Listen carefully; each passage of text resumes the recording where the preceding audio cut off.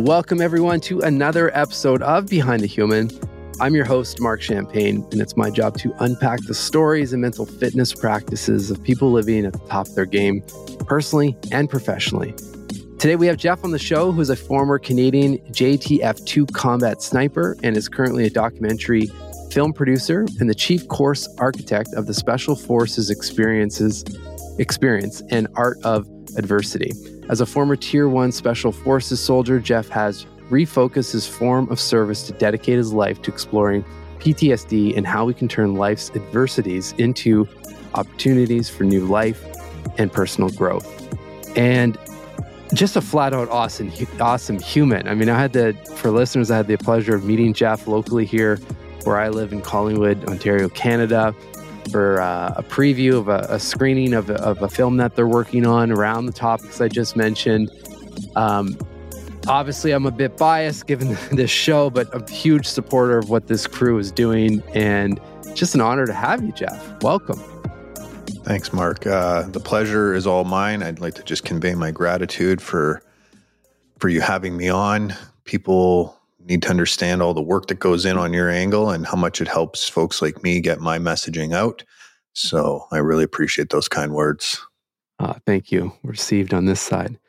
So we will get into, I imagine, a lot of really interesting topics and your backstory, of course, but I do start this show with the same question for everyone, and that's kind of to avoid job titles. And that's just a who are you question. Who are you, Jeff?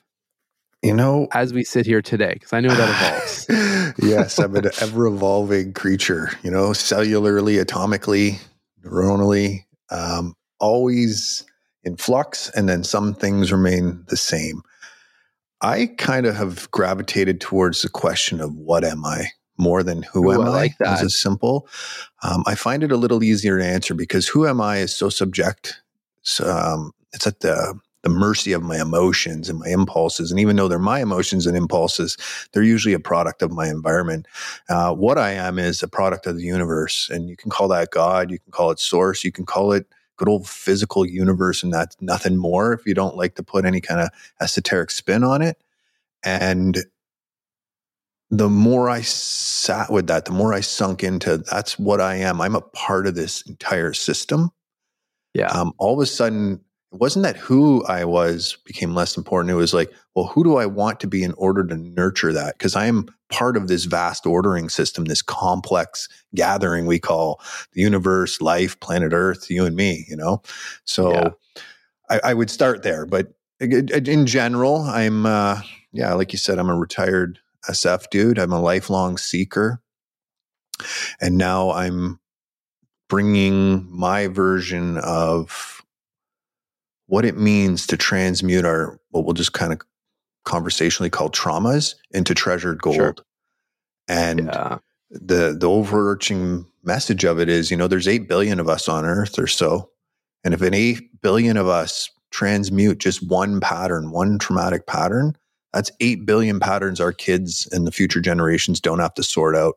It's the evolutionary nature of trauma. It's why it serves us. We actually can learn from it. That's why it's so conversational. Yeah. It really fits into the motif of human story of risk and reward.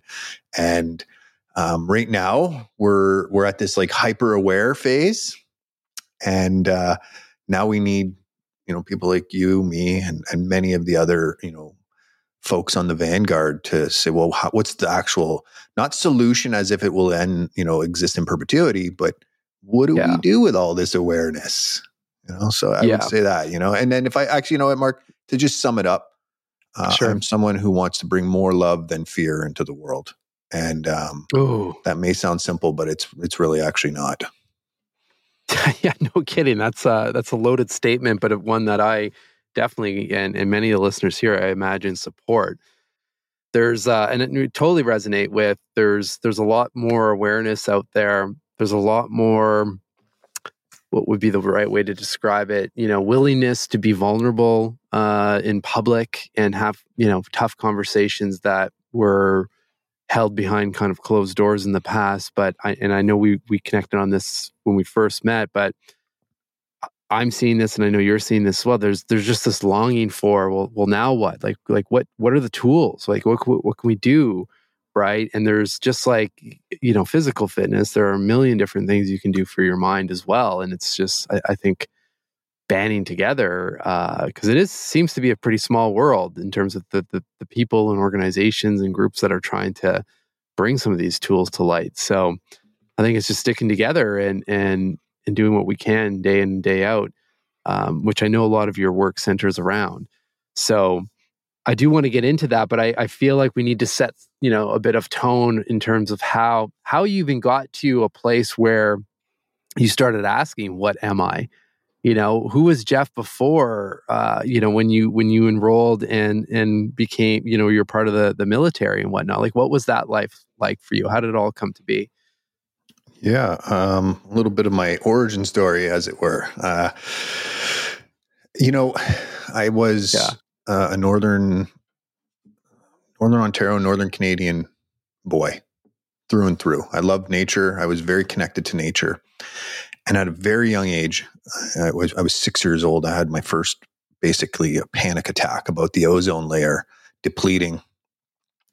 And I had this calling to do something about that. And I've done stuff about it throughout my life. I have some pretty interesting stuff out there, some patents on some, engines that don't use fossil fuels and things like this that I just haven't been able to bring to fruition. But because as I've gone along, I've realized what really the root of all our issues is. And how I came to that was exploring life, exploring nature, coming up against it. And sometimes it was not so great, drug addiction, alcohol addiction. Sometimes it was, being arrested. Sometimes it was being misaligned from the normal narrative and then misaligned from myself. And it took me a long time to figure out, okay, those two things are not going to really overlap too much, And as most people, to figure that out, I went to college. I took a few things in college. I did my pilot's license. I was always exploring. I really liked working with my hands. And then I joined the military, which was, for most people who knew me, was counterintuitive, but also 100% where I should be, because I was not much for authority. I'm still there. There's not too much authority out there that has my respect yet, if I'm being quite frank. But I respect other people, other humans. I value my life. I value other human life. And then, went to the military. Was in the infantry, deployed with the infantry. I'm a combat veteran there. I had a very fortunate tour as an infantier where I didn't lose any limbs. People in my platoon were very close to me, but we also got to do our job, what we trained years of training to do. And, I'm taking some of the morals out of this conversation of the job. I've since changed how I view that. And then a few years into that, I went to our Tier 1 Special Forces, went through the selection, went through the assaulters course, which was very vigorous. And then I became exposed to an upper, I don't want to say upper echelon organization, as in sits above. What I mean by that is culture, performance, respect. Showing up every day. We used to have a saying, selection never ends. And being part of an organization like that also has, government funding, really well funded, created an environment to catalyze my evolution, for me to explore human dynamics, to understand what conditioning means, what behavior means, to modify behavior, and just how much the limits of what a human can do, and I also can't do. So I would say that's kind of like the first little step. And then after I left the military, well, hold on, I have to ask you a few questions there, Jeff. Yeah, because first the fact that you mentioned that authority is something that something you don't do super well with, let's say. And I think of the military, I think that's the exact opposite, right? And it seems like you really thrived in the military. So what shifted there for you, or where did you find kind of your footing with that authority or that discipline and so forth? Like where do you stand with on that topic right now? Yeah. It took a little while. I talked about Okay. conditioning. That was the pleasant, the polite word I used.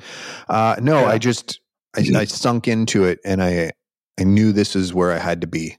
It was really the first time in my life where I made a decision to fully be on a path, not Okay. really knowing where the path was fully going to go, but it was my path and it felt right. I talked about kind of societal alignment and my alignment, and this was as close as I had ever been in my life. So I surrendered to the process, and I Okay. knew, I didn't mention this earlier, but I really had this tendency to want to hone the warrior aspect of myself, not just like the very little about the actual violence of it, but the ability to sit in chaos and fear. Yeah. That's how I best describe it, because a lot of people love to live in the delusion and the illusion that the world isn't actually in chaos, but we're humming through space at the speed of light on this whirling rock. Oh yeah. And, we do live in chaos. So I wanted to learn how to master that. Yeah. Well, I have to ask a bit about that because that was one question that was coming up as I was, researching your background and whatnot, because a lot of the work that we do on this show and the topic around mental fitness comes, centers around the whole notion of training our mind to work for us instead of against us. And if I think of what I'm reading about some of your backstory and just in general, this is coming from someone that has not been in the military, so take that obviously in context. But I suspect, especially as someone at the end, it seems like you're in a sniper unit, like where you have to make split second decisions, and you're in, environments of life and death, which I would say is probably some chaos and fear in there. Like, how did you condition your mind to make those clear decisions? And I wonder how that has translated into even the work that you're doing now or in other areas of your life. Yeah.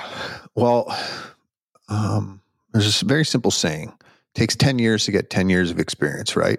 So over time, over those years, you're slowly tamped into a new mold. You're tamped into a new mold. When you get to the SF, it's a little different than the normal army, where you're less of a mold and they want you to be more of an individual, because your creative resources are actually some of the most powerful tools that you have. So you bring up these states of chaos where we work off something called principles instead of drills. Drills are where you repeat something over and over and they become second nature, right? They crystallize patterns in your brain that are very quick access, whether you're in fight or flight or not. Keeping things at the principle level is a little bit more difficult. It allows for more fluidity, but it also you need to have a bit of a more, what we'll call, resilient mind. And what I mean by that is you're able to stay conscious through great pressure. And that takes time. It takes time to build because it shifts your epigenetics. It shifts how you metabolize cortisol. It shifts how your brain processes the wavelengths that it'll move in and out of. And that just takes time. That takes appropriate training. It takes mindset. It takes effort and conscientiousness. None of these things are shortcuttable. We do come into the world with our own stack of cards to start with, but you have to train these abilities, and the only really way to do that fully is to put yourself in experiences that are true chaos, which most people don't do. Most people don't put themselves into true unknown, right? The unknown, where our nervous system has never been, where our mind has never been. And that's where you learn kind of stress adaptation patterns, because in that environment, you'll stress yourself and then you come out of it, you decompress, and you rebuild these patterns. And that's one of the keys that people forget this day and age, is the decompression phase. It's a lost art. Our nervous system needs, there's no real math or science on it fully right now, but it needs just as much time of decompression as it does compression. And if you get that right, and when I say decompression, that means, your Maslowian needs, very much so sleep, getting into REM sleep. Rest and recovery. Yeah, rest and recovery, and that's like that's how you build the hero for the hero's journey. Yeah. Well, I have to ask, like, so this will probably lead into some, I imagine, into some of the work you're doing with the special forces experience, because I know that, puts people into those high pressure situations. But just like with physical fitness, if you're signed up for a marathon or an Ironman of some sort, there's a whole bunch of training up front, right, to prepare in those cases the mind and body. And I'm curious for you in your career, were there any mental fitness style kind of tools that helped you condition your mind or train your mind to be, in a state of well, consciousness and presence that allowed you to, perform in those kind of environments? Like what were some of those tools that helped? And that, I imagine some of those things probably still are still within your routine and your rituals. But yeah, is there anything that stands out? Yeah, well, I'll back up before we get into the routines of it. It's very, very important to understand why you're doing something. So most people don't fully understand the driving force behind what they're doing. And when they get to the finish line, they're kind of like, oh, now what? What am I doing? Because they haven't understood why they're being pressured. Is it from a place of inadequacy? Is it a place from pressure from your parents? Is it part of your path, your alignment, your greater good? Is it for the greater good of the world around you? And having that why is very important. And here's why. As the faculties of your body and brain shut down, one of the last points that stays kind of conscious is, your prefrontal area. These points where why sits, it crystallizes through your brain. But as I take away, you mentioned the special forces experience, but as I take away your ability to move, like I destroy it through fatigue and exhaustion and calculated priming, as I take away your literal ability to move, and then I take away your eyes, all your senses. There's this one little nugget that exists in your cranium that stays, and it's your why. And it's the driving force that sits behind all of us. Now, we don't usually enter into things knowing exactly what it is, but very few people actually sit down and try to calculate it. So figure it out a little bit before you get into something to make sure it's the right thing for you. Now, don't let fear turn you around, because this is very important, because you're going to have to plunge yourself into fear, into those states, those lower consciousness states, in order to, you don't want to become rigid, but in order to build that, like I said, resilience, that ability to stay strong in high stress situations. Now, I could rhyme off some of the lists once as you're prepping to go through it, because for me, post-traumatic growth, any kind of growth adaptation cycle, I call it post-traumatic growth in essence, is there's a baseline, which means before you go into the event, and then post-event. Now, throughout, you'll use some of the similar things, right? Like meditation and breath work. Breath is, people really don't understand the power of one single exhale, of going when the pressure's on and really getting, like, letting your system get just parasympathetic for a second, as like your adrenaline system kicks in and your eyes start to close in and your ability to move, like you become rigid and stiff-necked because you're ready to fight. One simple exhale can open up your mind again. And that's where you can have a little bit more solutions. So, anything that nurtures that kind of behavior, like we already touched on, any Maslowian need, meditation, journaling, stream of consciousness journaling, very important. Physical fitness, physical fitness shouldn't be, I don't think it should necessarily be a vanity metrics ever, because then it's like, ask yourself why you're doing it. Are you feeling inadequate? And most people who get the beans and juice, they're like, I still don't feel good about myself. Well, yeah, it's because you didn't really look into it. But it's very important. Physical fitness is one of the easiest hacks to keeping your mind sharp, keeping it able to handle pressure, because your heart, as it goes up and beats, it starts to calibrate with your brain and descends your brain into like a constricted state. So training like that, high heart rate. But again, there's crossover. So we would do Hey-Ho or Halo skydiving as an insertion method, but it's also something that plunges you into fear. So if you're used to working in fear here, you'll be a little more likely to work in fear here, and it works kind of like that. So things that do that around the scope of whatever it is you are doing. Yeah. It's like experience stacking fear in a way, you know? Yeah. And yeah, that's interesting. Yeah. And what, like, I would caution people with that is, don't just get hooked up on the fear aspect. So when I say fear, I mean, we're moving our mental faculties more limbic. When I say fear, we're dripping hormones more like cortisol and adrenaline and things like that. When I say fear, we're constricting our nervous system and stressing it. Yeah. Also, though, that moves us into fear-based thinking, apathy, shame, guilt, desire, pride, things of that nature. And it's okay to be there sometimes. But a lot of people forget that there's this other side, this entire other hormonal mental bank we have, which is called love, neutrality, acceptance, peace, joy. This is the road to enlightenment. And it's just as stressful. But we've forgotten it right now as a species, that, like a lot of people, like when you lose a great love in your life, it's an amazing teacher. It'll, you should be learning things very quick. So to factor that in, because operating from a place of fear all the time is just going to produce more fear. And understanding that operation, there's all kinds of little tactical things one can do, but really understanding why you're doing something allows you to tailor your growth adaptation pattern to whatever it is you're trying to do. And most people don't exist in one single silo, right? Like very few people are training to be like an Olympic swimmer per se, where they just focus on one thing.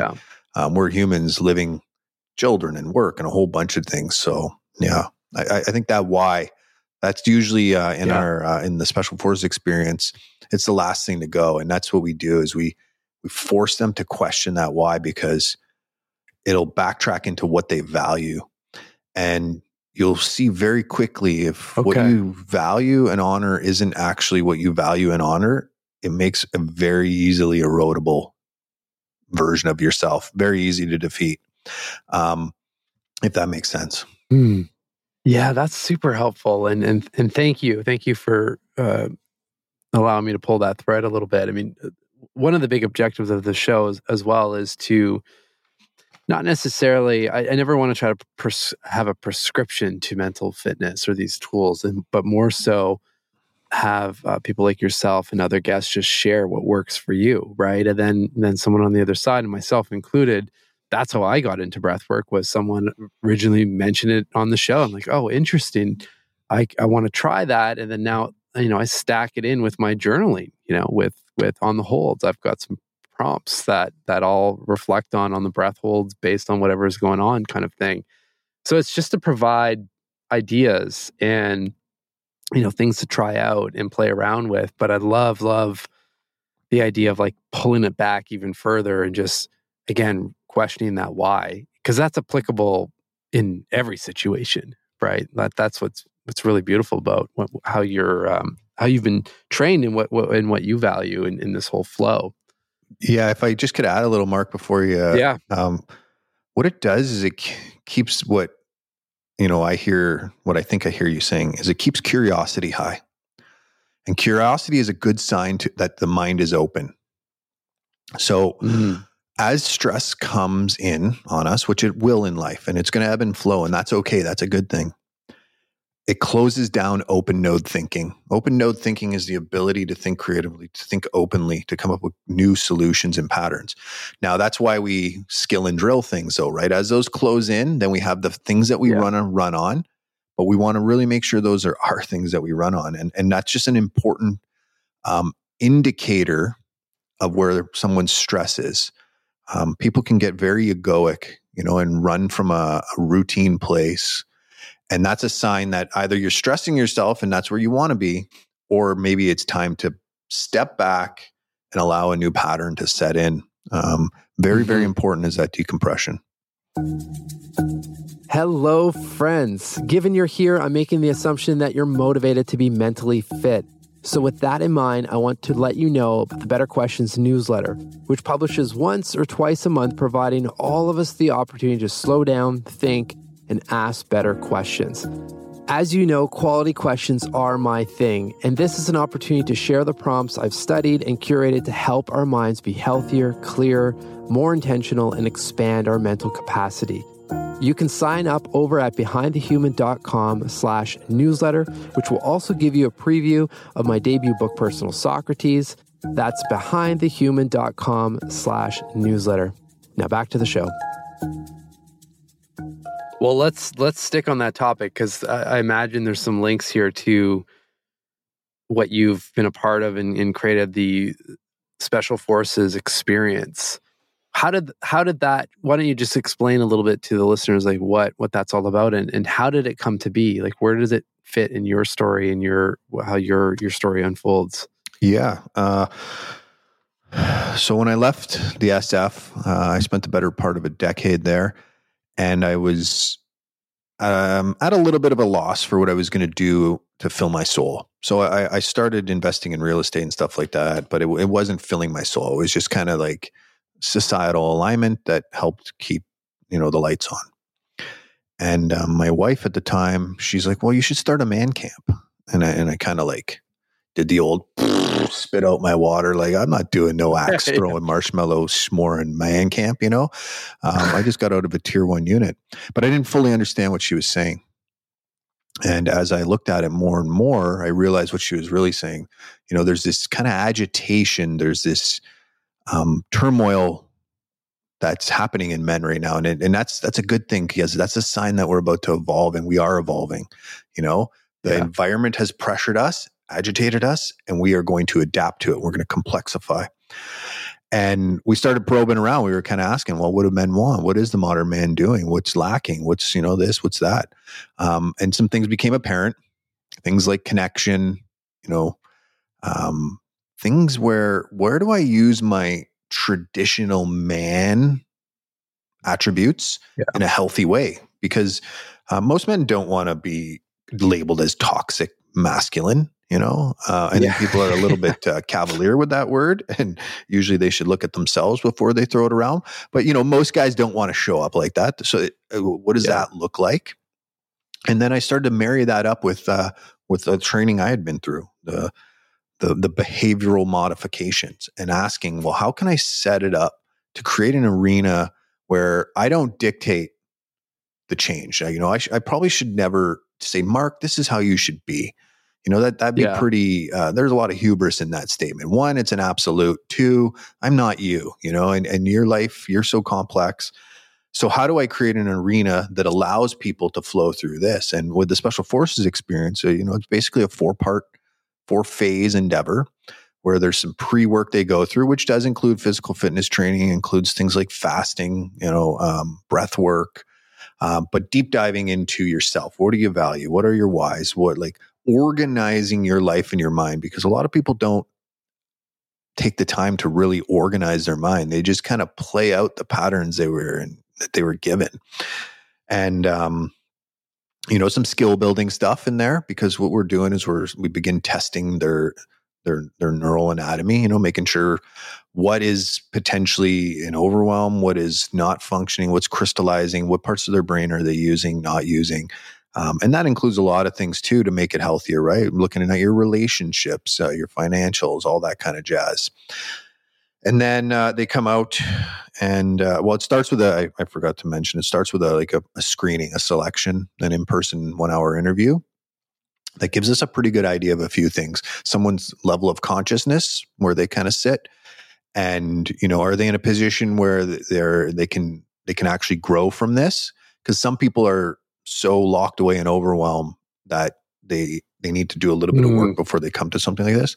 And then they come out, and then it's an 8-day in-person event, which has a far, far higher non-pass rate than summits to Everest. It's lower than most SF units out there. It's sub 10%, but that's actually good, because most people don't reach their walls in life. I can find myself guilty of that at times, where it's like I get comfortable and I don't push it to the limit. And you don't have to do it every day. We're surrounded by that comfort.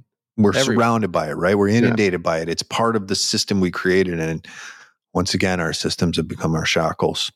So it gives people that wall to come up against. And the closer they come up to a real wall, the more chance there is to backfill it with what they value. I know that seems counterintuitive. It's using fear and stress to set the conditions to open up the mind. So we alter their state of consciousness without using plant medicines or anything like that through extreme behaviors.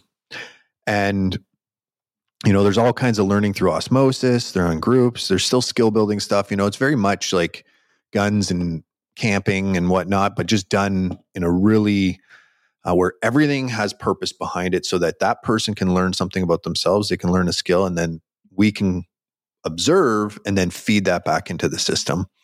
And then afterwards, there's a decompression phase. And there's a few other things I do in there that are proprietary that I don't really share, but they're all designed to help someone have a bit of a reboot, not a full like mental shutdown. Some people do actually do big 180s in their lives. But the idea is to take someone in just 1 degree, right? By the time you reach 35, 1 degree shift in your life is massive. It's a massive trajectory change. And that's kind of the essence of it. And we've had extremely great luck. And it revolves around this concept called post-traumatic growth. Stressing. Yeah. The growth that can happen after stress. And that's just led into a whole bunch of different things in my life. Yeah. Well, I'm going to pull on that one because when I first met you, which was the screening of The Dark Night of the Soul, the documentary related around that term of post-traumatic growth. This is the first time I'd heard that term. So I definitely want to ask some questions about that. But one final one on the experience you just mentioned. I'm curious, with the failure rate, would you say, I mean, I don't need absolute numbers, obviously, but out of all the people that do hit that wall and have to, throw up the flag, what would you say the split is in terms of physically having to stop versus mentally having to stop? Okay. Not to play the correction game, but I'll just change the language. Instead of failure rate, I like to say non-pass, because to me, the only failure that comes from it, Mark, is if someone doesn't learn something. And that... Thank you for that correction. It's only just to honor the men who have gone through it and their contribution to my life, but also their suffering. And that, as far as failures go, there's only been 2 examples, and they are both highly egoic people who were less than ideal in terms of being ready to change, but also like close enough to give it a roll of the bones. Now, the non-pass rate, I would say that out of all the people who pulled out thinking it was physical, all of them have realized that it was mental. What's really kind of cool about the human body is the psychosomatics of it, and how you can convince yourself of an injury. You can convince yourself of being sore, but it's really amazing to watch someone with a leg injury, as soon as they quit, all of a sudden start walking okay, or a shoulder injury, and oh wait, my arm's okay now. It's just like being a little kid. My tummy hurts. I don't want to go do that. We really have that. And that is where resilience is, staying conscious enough to not allow these things to sink in. Now, that can go too far.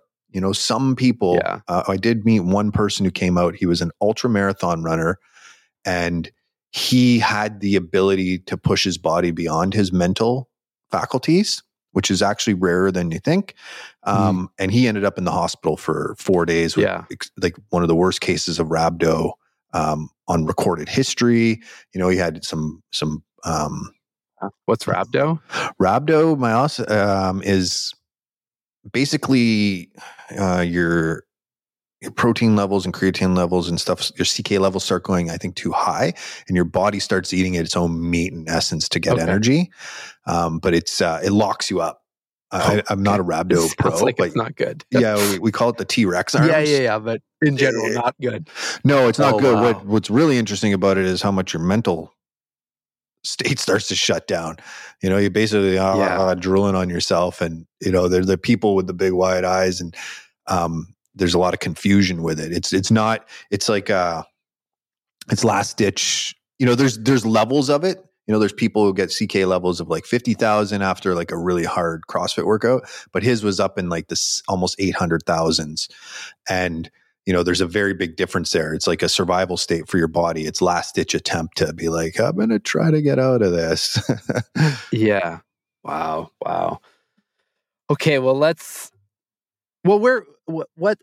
sorry, I'm so fascinated by this experience because I know, like I said earlier, I know one person that's gone through it and I can see, there's a reason why you don't speak about all of the processes. I mean, that is the part of the process, right? Obviously. And like if everyone knew what was happening and you can anticipate what's coming up and whatnot, I think it would probably take away from the magic of what you guys have created, right? But at the same time, it's probably beautifully crafted in this way, fires up all sorts of curiosity for me. So, and I imagine for listeners as well. So where can people find out more about that experience and like how often are you doing that? Like, Yeah. I'd just like to add one of the reasons, kind of Fight Club rules, right? We don't talk about Fight Club. It's to honor the men who've gone through the experience, who were courageous enough to step in the arena. And I don't just mean physically step in the arena. I mean to step in and say, hey, you know what? I'm going to look at myself. I'm going to maybe change. I might not, but I'm going to look at it for real. And that's very big. Yes. Anticipation is a big part of it. To craft the unknown, you can't know about it. I get it. It looks like a shiny sales tactic too. It's like, oh, what's in there? But I really try to honor that too, because I just understand that. But anyhow, in truth, we're running our last serial of the process this fall. That's the Special Forces experience. And the reason for that is I've always really loved things that only certain people get to touch. Like you're in the woods and you see a tree fall, a big mighty tree fall, or you're like driving along and you see a rock slide, like events that are very rare. And I wanted to give the men who go through the process a rare event, something that is unique and only they'll have ever experienced. Nobody else in time will ever go through this organization of an event. And I love that kind of poetry. And the second thing is we did use video from it in The Dark Night of Our Soul, the doc. And I just didn't want it to look at all salesy. I'm not that kind of dude. So anyways, though, we've evolved it. We've evolved it now into what we call the art of adversity. And the art of adversity is where people can check it out, artofadversity.com. And this is going to be a 2-part. They can do either event. One we're calling for now Carpe Diem, seize the day. That's the light event. Now, don't let the name confuse you. It does not mean easy. And then the other one is, I'll circle back to it. The other one is Dedare Noctum, and that is surrender to the night. That's the shadow side. One of them is going to be more love-based, plunging into your shadows and blind spots and adversity. And the other one is going to be much more fear-based approach to your shadows and blind spots. And they're both designed to bring out more of yourself. They'll have the essence of the process in them. But we we took out also the quit function. That's the biggest thing. So lessons learned, we could make it so all people get through a very challenging event. There's little things we can do. There's a lot of things we can do to help them quit, but from this side of it, there's a lot of things we can help them get through. So if people are interested, they can check out theartofadversity.com and head down those rabbit holes for these events. Okay.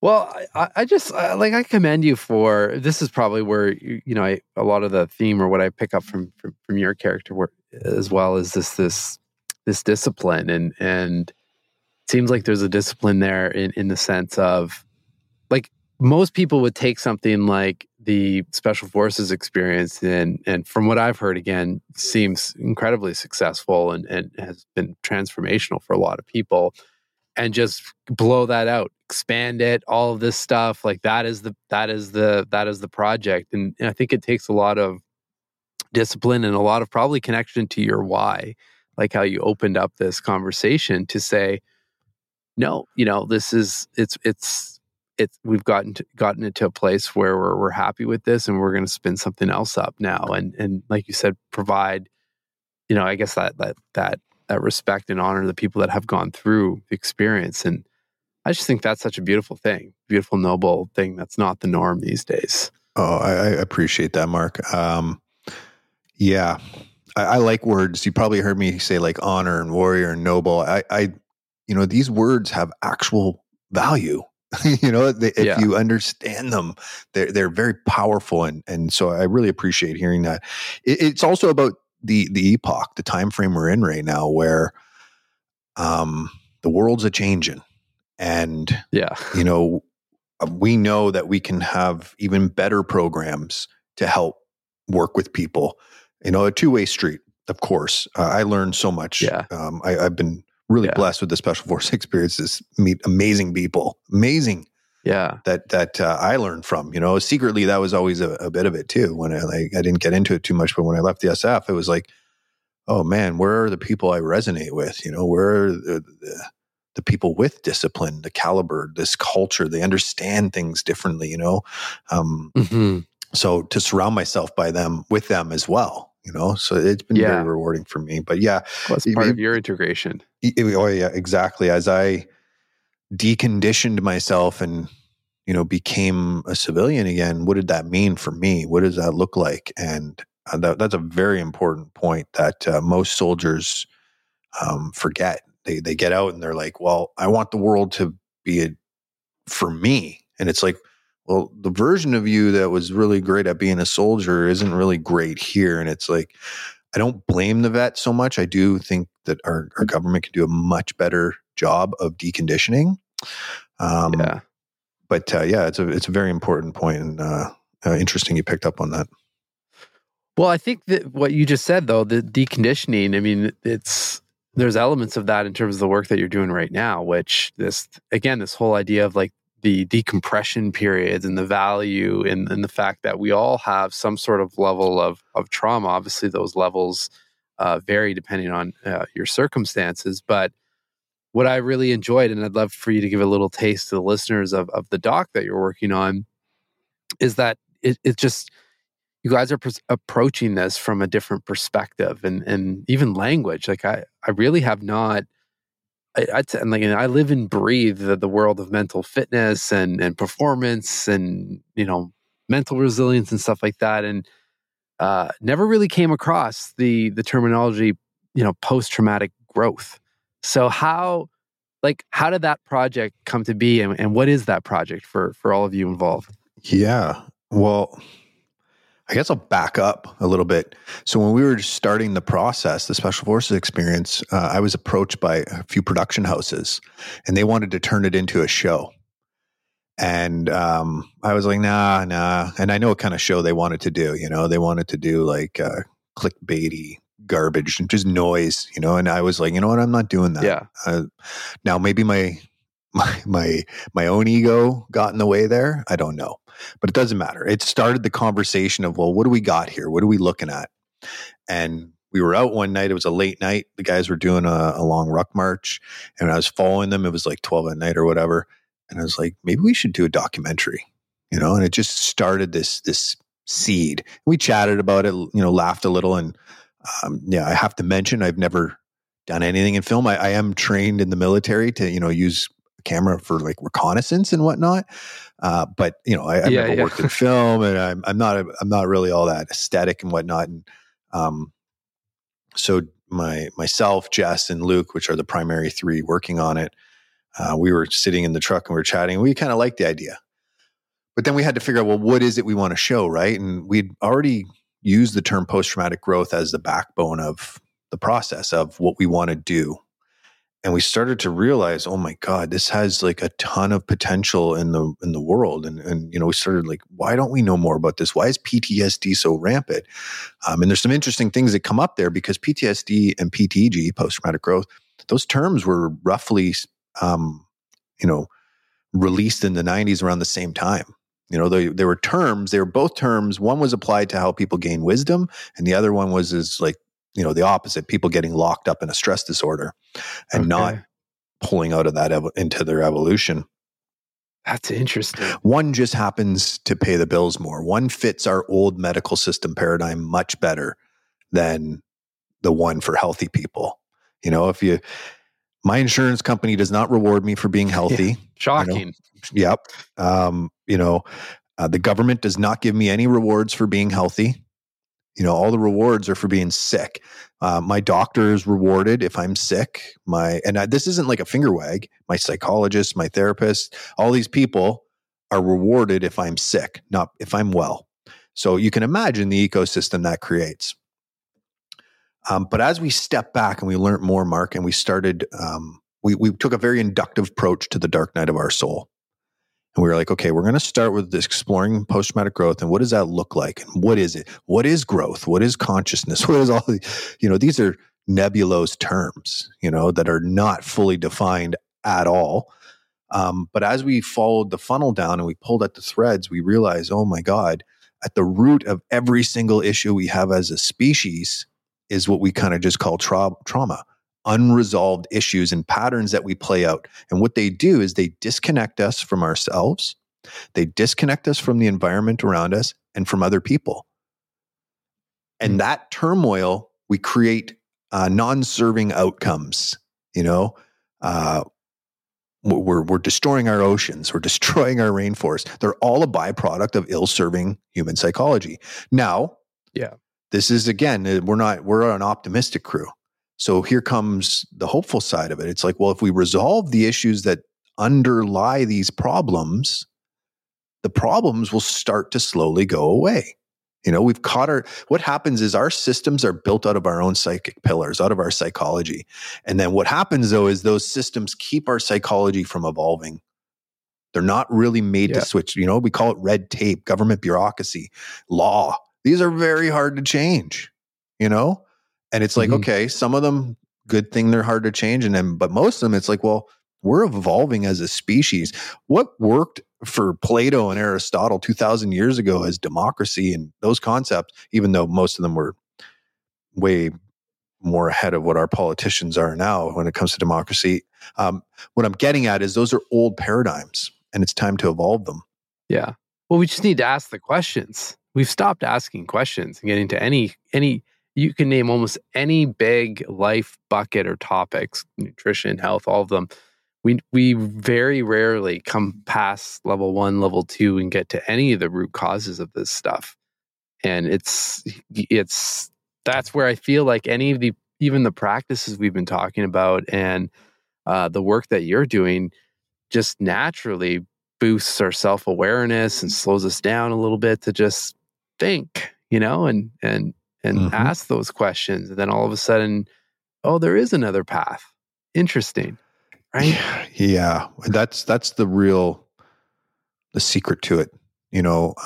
Eden, Shambhala, Atlantis, they're not buildings. They're not necessarily forests with fruit to pluck. They're the state of mind. They're heaven on earth. They're a mental state that we can exist in much more than we do.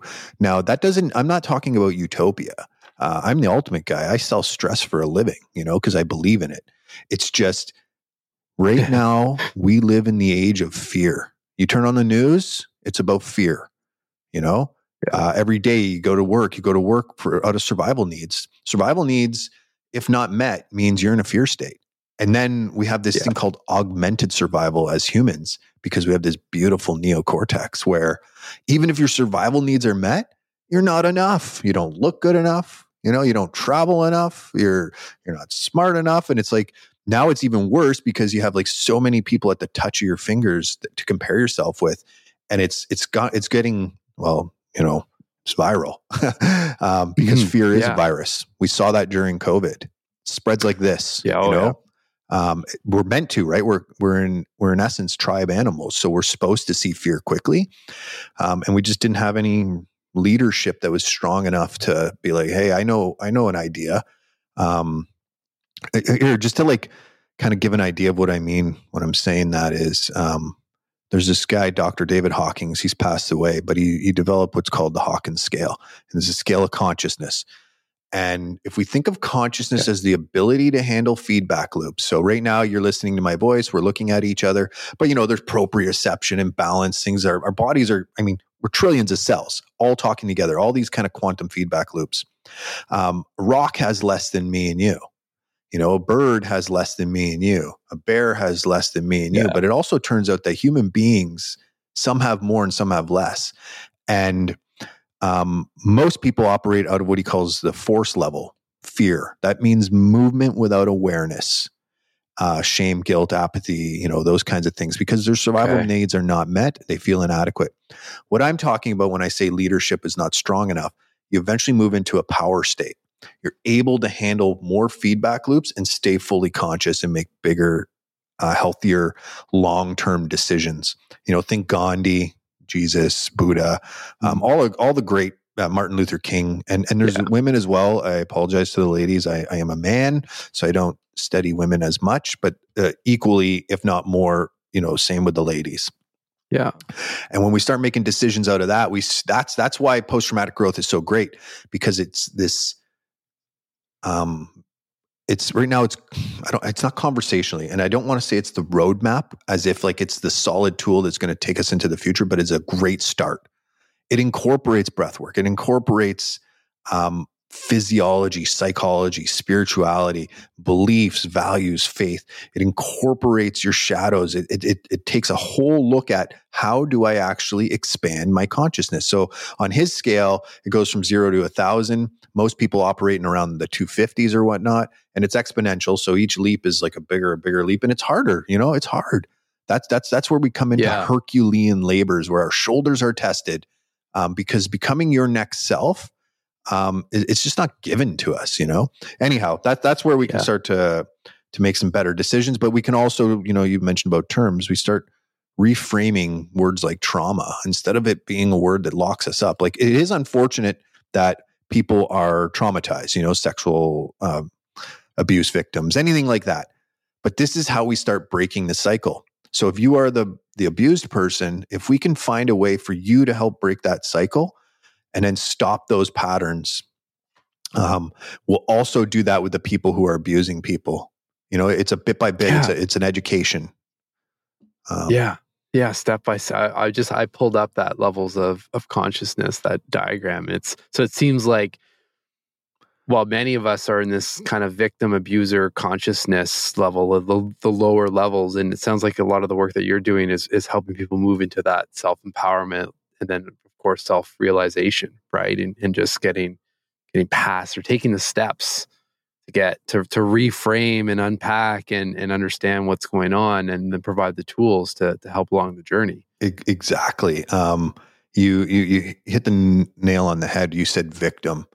If you find, and I say you not as in you necessarily, Mark, but you as a person, and this works for me too. If I find myself pointing my finger very aggressively and saying, "Oh, it's that," usually there's 3 fingers pointed back at me, and I have to look at myself in the equation, because the only, I talked about violence a little earlier. I learned something. The only time it is appropriate to slay someone is to slay yourself, and most people don't do that right now. They want the world to adapt to them.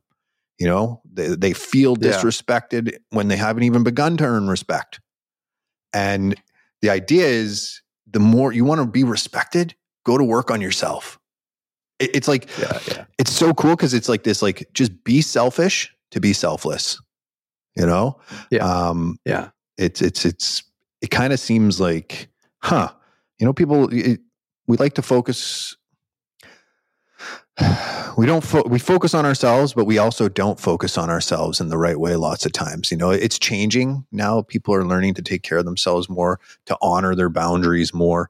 But sorry, victim. If you find yourself blaming, or even worse, you might be the tyrant, you might be the villain, you might be reactively putting your anger, your shadow patterns out onto the world. But to be a hero, to use the model you might have up in front of you, is you have to be courageous, to live from your heart, to live from your soul, to really find out who you are. Not the version your parents conditioned, not the version that your epigenetics sit on, and not the version that your DNA wants to manifest. Because see, this is the thing with trauma. A lot of people don't think they carry trauma, but wound into our DNA is traumatic patterns from our environment. That's where shame and greed and jealousy and envy, it's wound into our DNA. But we have this gift as humans. Prometheus gave us the torch and said, here, I think you guys can do this. No wonder Zeus was a little mad. I think we're doing a pretty good job. But if we really take it deliberately, and I don't mean like live life serious all the time, because play is part of this, fun is part of this, celebration is part of this, positive language is all part of this. But yeah, if you appropriate your own development, I think magic's going to happen. Could you imagine, Mark, if 2,000 years in the history books, they look back and they're like, this was the generation that decided to not be selfish and decided we'd be giants if we decided to like collectively get together and do this thing called life together on purpose. It would be, everybody wants legacy and whatnot, and that would be the most amazing thing ever. I agree. Well, I mean, I hope you and the team are giving yourself some self-love, because you're part of that transition. In my opinion, having seen at least 30 minutes, a 30-minute version of the documentary,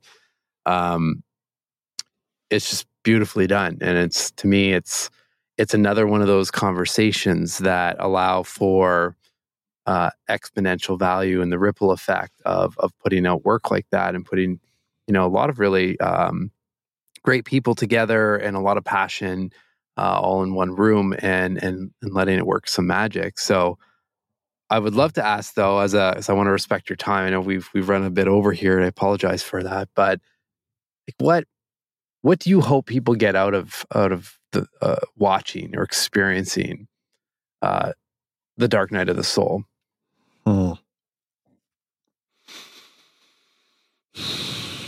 We are love, we are presence. We are one beautiful organism that seems separated. So if people can feel a little more connected, not, to themselves and to others, that would be a great step.